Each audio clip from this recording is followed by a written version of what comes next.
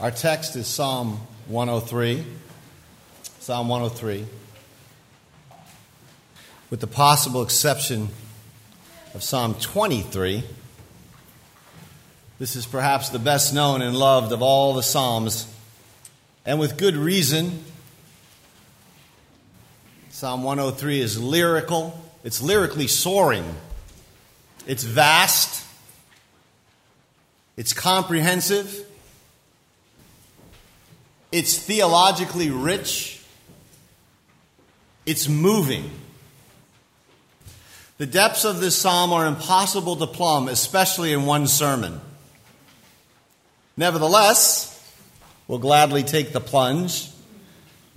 We will scratch the surface of what is here under the 4 points which are there at the back of your bulletin. Benefits, our fathers, then our Father, and then dwellers all. So the first thing is benefits. Psalm 103, verse 1. Praise or bless the Lord, my soul, all my inmost being. Praise his holy name. We've seen this before in the Psalms. This is the self summoning the self to praise. Don't miss that. A good portion of robust praise is speaking and rousing and exhorting yourself, your whole inmost being, to praise, to bless. Or here it means the idea is to pronounce a benediction upon the name, the holy name of God. Notice that. Bless his holy name. The holy name is God's very being. It's his identity as transcendent, the luminous, utterly pure one of Israel, the one whose eyes are too pure to look upon evil, and the one whose very holiness destroys pollution. Praise the Lord, the psalmist says. Praise the Lord, my soul, and forget not all his benefits. So notice how the psalm opens. The holy name bestows holy benefits. This is the wonderful thing about God's holiness. The infinitely holy one, before whom Isaiah trembled, the one who is seen in Scripture as dreadfully holy, who dwells in unapproachable light, he doesn't remain locked away in his purity for fear of being contaminated. He speaks and he acts. The holy name bestows holy benefits, becomes the Holy One in our midst, so that he could create a holy people. A people to bless that ineffable name which is now revealed in holy mercy. The magnificent opening to this psalm. There are two things, and only two things, which this psalm and the church is concerned with. Because they are the only two things which exist: God and his works, the holy name and the holy benefits. There is no other thing. The holy name and the holy benefits. And the psalmist is obsessed with these two things. He delights in these two things. He charges his own soul, and thus he charges us not to forget his benefits. Forgetting is a problem for human beings. I'm fond of Freud saying that forgetfulness is willful activity. I think there's a lot of truth to that. But whether you believe that or not, we're prone to forget. We forget easily. And this whole psalm, just like our public worship in general, it's a liturgical, a public act of remembering. Right? Psalm 103 is an act of recollecting and recounting, of refusing to forget. Notice the command, forget not his benefits. That is why we're here. We are refusing to forget, to tell ourselves to refuse to forget. That's what going to church is. Refusing to forget, to tell yourself to refuse to forget. Praise God. He remembers us in his tender mercies so that we might remember him. And there are 5, and they're vast. They're all embracing benefits listed here in the text as the basis for praising his holy name. The Reformers were fond of saying that we know of God in and through his benefits. Right? That's how we know of God. We would know nothing of the holy name if God had not been beneficent to us, if we had not seen him in the face of Jesus Christ. And thus, the Reformers would speak of Christ clothed in his benefits, or Christ clothed in the gospel. God has turned toward us. And here we hear of the benefits. The first is he forgives all your sins. This is the fount from which all blessing flows. The Holy One provides atonement for unholy and defiled creatures, that we might fellowship with him in holiness. This is the impulse of the God of love. He is holy, we are unholy, and so he comes and makes atonement to purify us, to gather us back into fellowship. And he delights to do this. He waits on high to forgive us of our sins. He heals all your diseases, the text says. And as the rest of Scripture shows, this is not an open-ended promise. People got sick and died in Israel. But healing does flow from the atonement, from forgiveness. In part now, fully later. The one who said, your sins are forgiven you, eventually says to all his people, living and dead, take up your bed and walk. He redeems your life from the pit. This idea then is that the Holy One is our Redeemer. And this is a beautiful scriptural image of our kinsman. You know, the kinsman-redeemer theme in the Old Testament. That's the one who comes alongside us and restores our forfeited inheritance, who liberates us from bondage, who finally in Jesus Christ is our redemption. This is the glory of the idea of redemption, that God himself becomes our redemption. He redeems your life out of the pit. He crowns you with love and compassion, the steadfast covenant love. This combination of words indicates his affection for his creatures. You know, it's good to occasionally remind yourself of this. God does not just love you. He likes you. He has affection for you. And so he's committed to you. That idea is implied in the love. And notice, he crowns you with these things. That means he makes you royalty. He makes you us kings. And the crown is woven with his own attributes. Out of his own holy name, you're crowned with his steadfast love and his mercy. These are the benefits. Finally, he satisfies your desires with good things so that your youth is renewed like the eagles.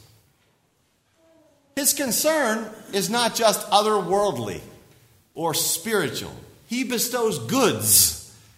He satisfies our desires, which he has reoriented in redemption. He gives you new desires, holy desires. He satisfies them. He gives you vigor, the text says, and energy. He makes us flourish. He brings well-being, Shalom. This is what God is about. The Creator and the Redeemer is the perfecter. And so this is a picture of life being remade. And it will come to full realization in the new creation, but we partake of it now. All this is what the holy name does when he turns toward us in the splendor of that holiness, to become your Redeemer. So these benefits then must never be forgotten. We have to speak them to ourselves. We have to rehearse them in public. They become fuel for the magnifying of his name with all our being. As the hymn, which we will close with, the hymn which is also the title of this sermon, you may note, puts it, ransomed, healed, restored, forgiven. Who like me his praise should sing? The second point here is our fathers. And here the psalm becomes corporate in nature. It remembers the deeds of God associated with the Exodus.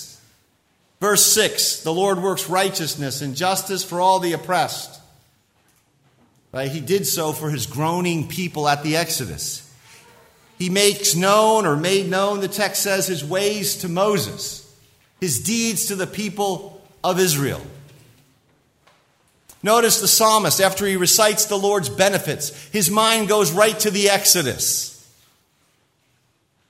That saving act embodies all those benefits. It's the great pattern of all God's saving acts, and Israel constantly refers to it as the founding act of the nation.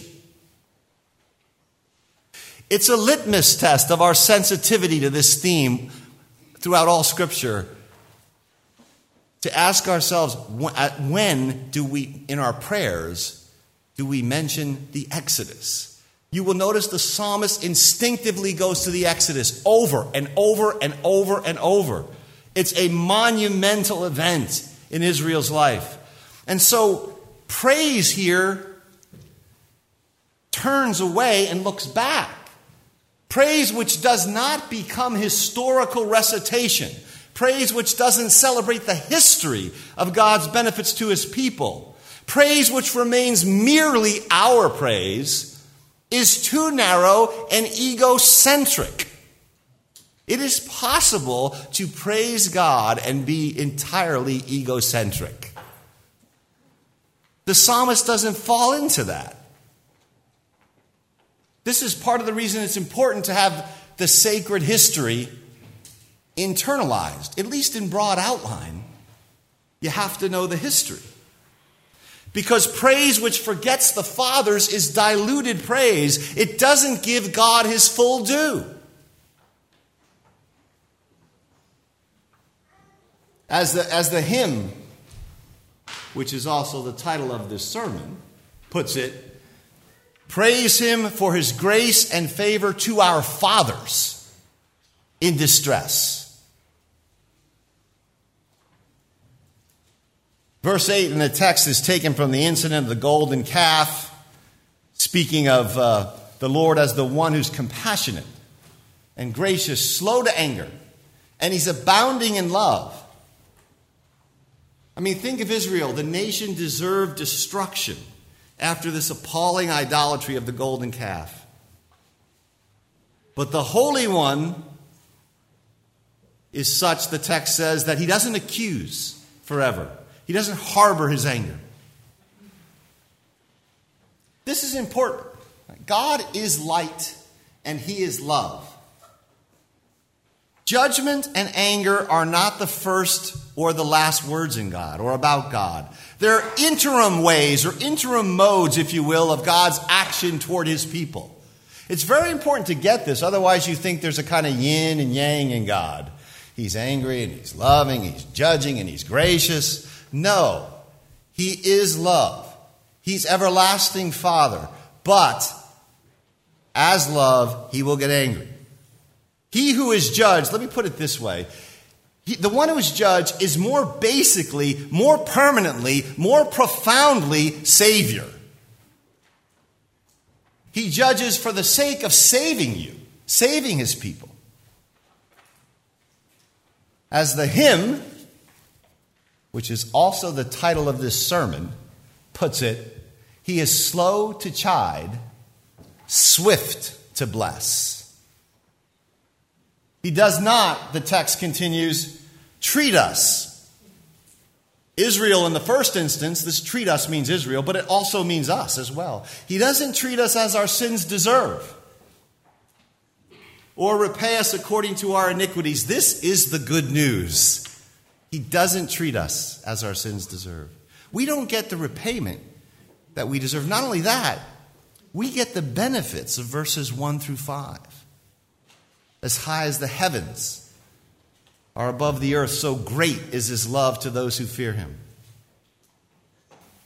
God's love, which has now been mentioned 3 times, this is the 3rd time, is infinitely high, exceedingly great to those who fear him. As far as the east is from the west, infinitely far, he removes our transgressions from us.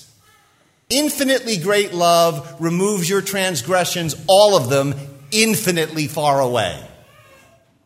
And so there's here at the heart of who God is and what he does, this stunning generosity.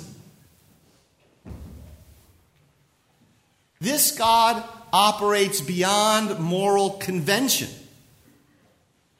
He's operating beyond legal rights or debt, beyond keeping track or score, beyond considerations of your merit or your demerit. This is what grace is. Beyond all human calculations. He's not a celestial accountant with clients. He's a father with children.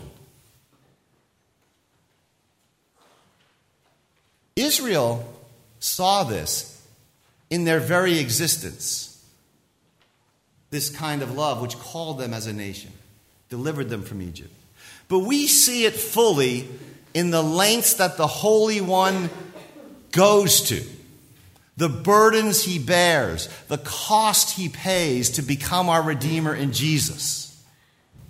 This kind of stunning generosity comes at a stunning price, and the Holy One pays the price himself. So the third point then is our Father. As a father, verse 13, as a father has compassion on his children, so the Lord has compassion on those who fear him. So, the love of God then, the Holy One, it's like, but it infinitely exceeds the love of a compassionate earthly father. It infinitely exceeds the love of a compassionate earthly father. And fatherhood is basic to God. It's not one of his pastimes, or it's not even an attribute. It's closer to a proper name. He is eternally Father because he's in eternal communion with the Son. You know, the great 4th century church father Athanasius was fond of saying, before he was creator, he was and is Father. Fatherhood is more basic than creator. There was a time when God was not creator. There was no time when he was not Father. He is Father. He becomes creator. He is Father because he is forever in union, loving, self-giving union with the Son. This is at the heart of who God is. This is another sort of gauge to our piety, the sense in which we call and know and delight in God as Father. Do you know that Jesus, to my knowledge, never calls God God? He never prays to God. He never addresses God. He speaks to the Father. He speaks to his Father. Because there is no God in the abstract. There is only the God who is the Father of our Lord Jesus Christ.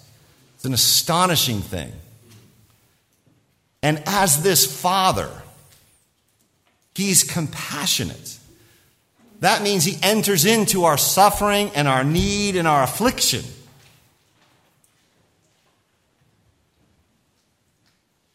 And the depths of this compassion exceed any discipline, any anger or judgment.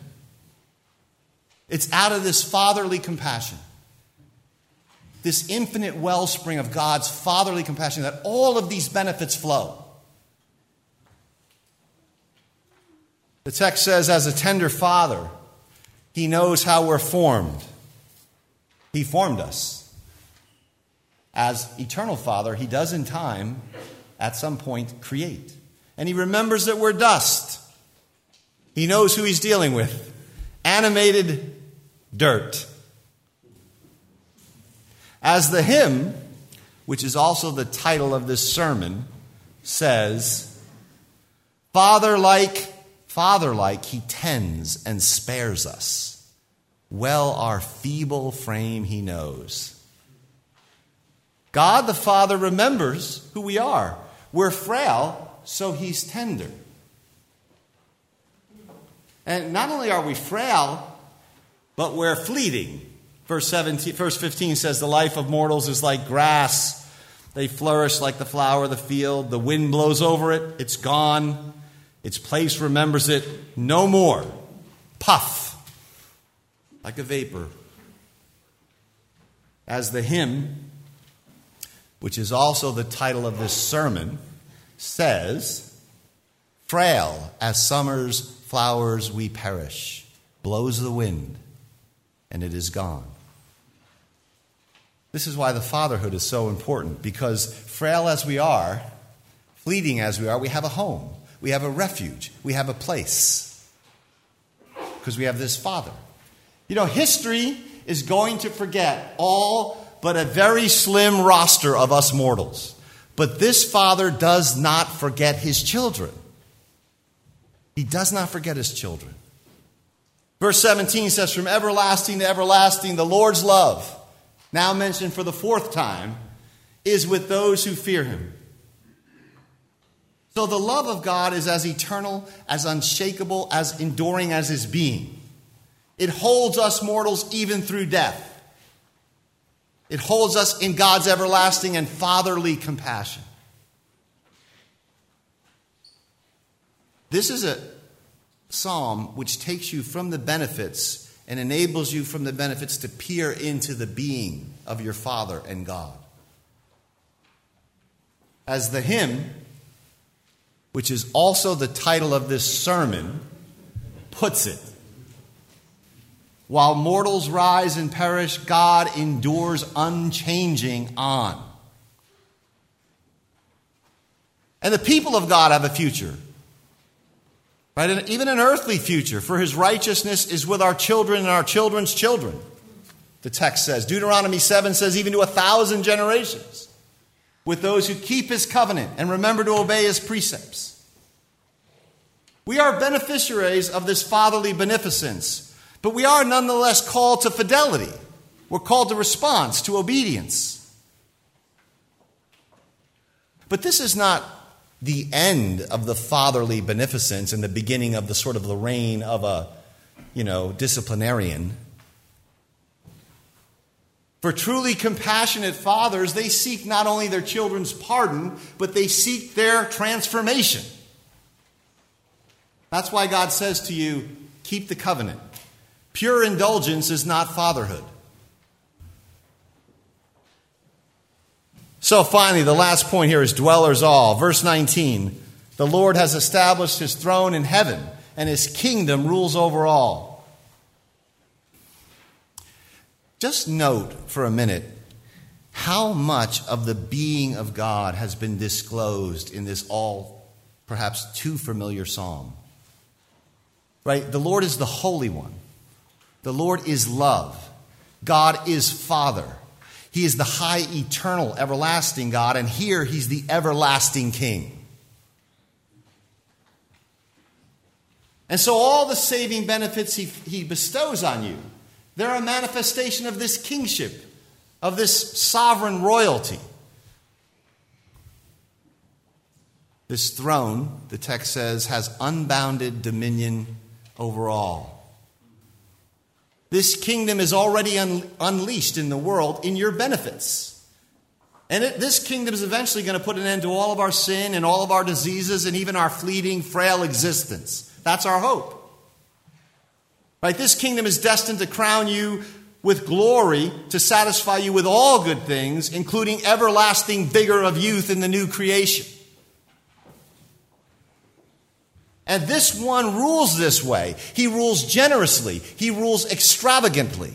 He rules in kingly majesty. He rules over all things. And because that's true, what we get next in the psalm is this expansive call, this concluding summons to praise. The text started with the psalmist exhorting his own soul. That's about as narrow as you can start, with yourself. That's where we have to start, and that's a good place to start. And then the text moved out into the history of Israel.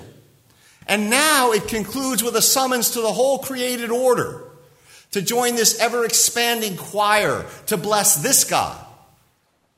Praise the Lord, the text says, you angels, you mighty ones who do his bidding. It's as if the psalmist says, look, human voices are not going to be adequate to this task. We're going to have to enlist the angels. Of course, we have a horribly sentimental view of angels in our culture. You know, there was a woman I visited in my pastoral ministry in Tennessee quite often, and she had a case, you know, like a case where she kept little statues, and she liked angels. She liked to collect lots of angels, and there were a lot of angels in there. And I had just preached through Hebrews chapter 1, which is about Jesus' infinite superiority over all the angels. And she said, how do you like my case full of angels? And I looked at it, and there was a row of angels, and another row of angels, then another row of angels, and then a fourth row at the bottom with some angels and a couple of statues of Jesus on the bottom. I said, look, at the very least, the Jesus statue has to go above the angel statues. Right? We just went through Hebrews 1. Get the Jesus statue on top of the angel statues. I'll refrain from commenting on the whole spectacle, but please do that. But these angels are inspiring, terrifying, strange, fiery creatures in Scripture. Here they're called powerful ones. They do his bidding. They obey his word. Do you know that you and I, we together, we summon these creatures to join us in worship every week? We do it when we sing the doxology. Praise him above ye heavenly host. That's you doing what the psalmist does. Calling the angels to join you in the praise. And next, we read, praise the Lord, all his heavenly hosts. This could be angelic beings again, but they were just mentioned. So this is probably the stars and the sun and the moon, the whole cosmic host of heaven. They, like the angels, do his will, the text says. As the hymn, which is not the title of this sermon, puts it, his law he enforces, the stars in their courses, the sun in its orbit obediently shine. So finally here, not only just the angelic host and the heavenly host, but all of his works everywhere in all of his dominion are summoned to praise the Lord. And we can summarize this last section with words from the hymn, which is the title of this sermon. Angels, help us to adore him. Ye behold him face to face. Sun and moon bow down before him. Dwellers all in time and space. And so the psalm ends as it began with words of self-exhortation. Praise the Lord, my soul. This is but a scratch of the surface of this text. But let me conclude. What we learn here can be put this way, I think. Praise is theological witness. It has two themes, God and his work. God's being and God's ways. It starts with the holy name of God, the God who is love, who is compassionate, tender Father, the eternal God, the everlasting King. Praise delights in the being of God, the sheer godness of God, God before all things, God before creation, God alone. But then it moves to the works of God. It is very much glad for God's works for us. It is summoned from the self by the self, lest we forget the Lord's lavish benefits. But when it moves to the works, it moves to ourself, and then it moves out to the history of God's work. Don't forget that. For the righteous God works justice. He makes his ways known to Moses. And finally, because there's nothing but God and his works, praise summons the whole created order. As such, then, as theological witness in this form, we remember, we recollect, we refuse to forget. And we rejoice because the King of heaven has become your Father in Jesus Christ. Amen.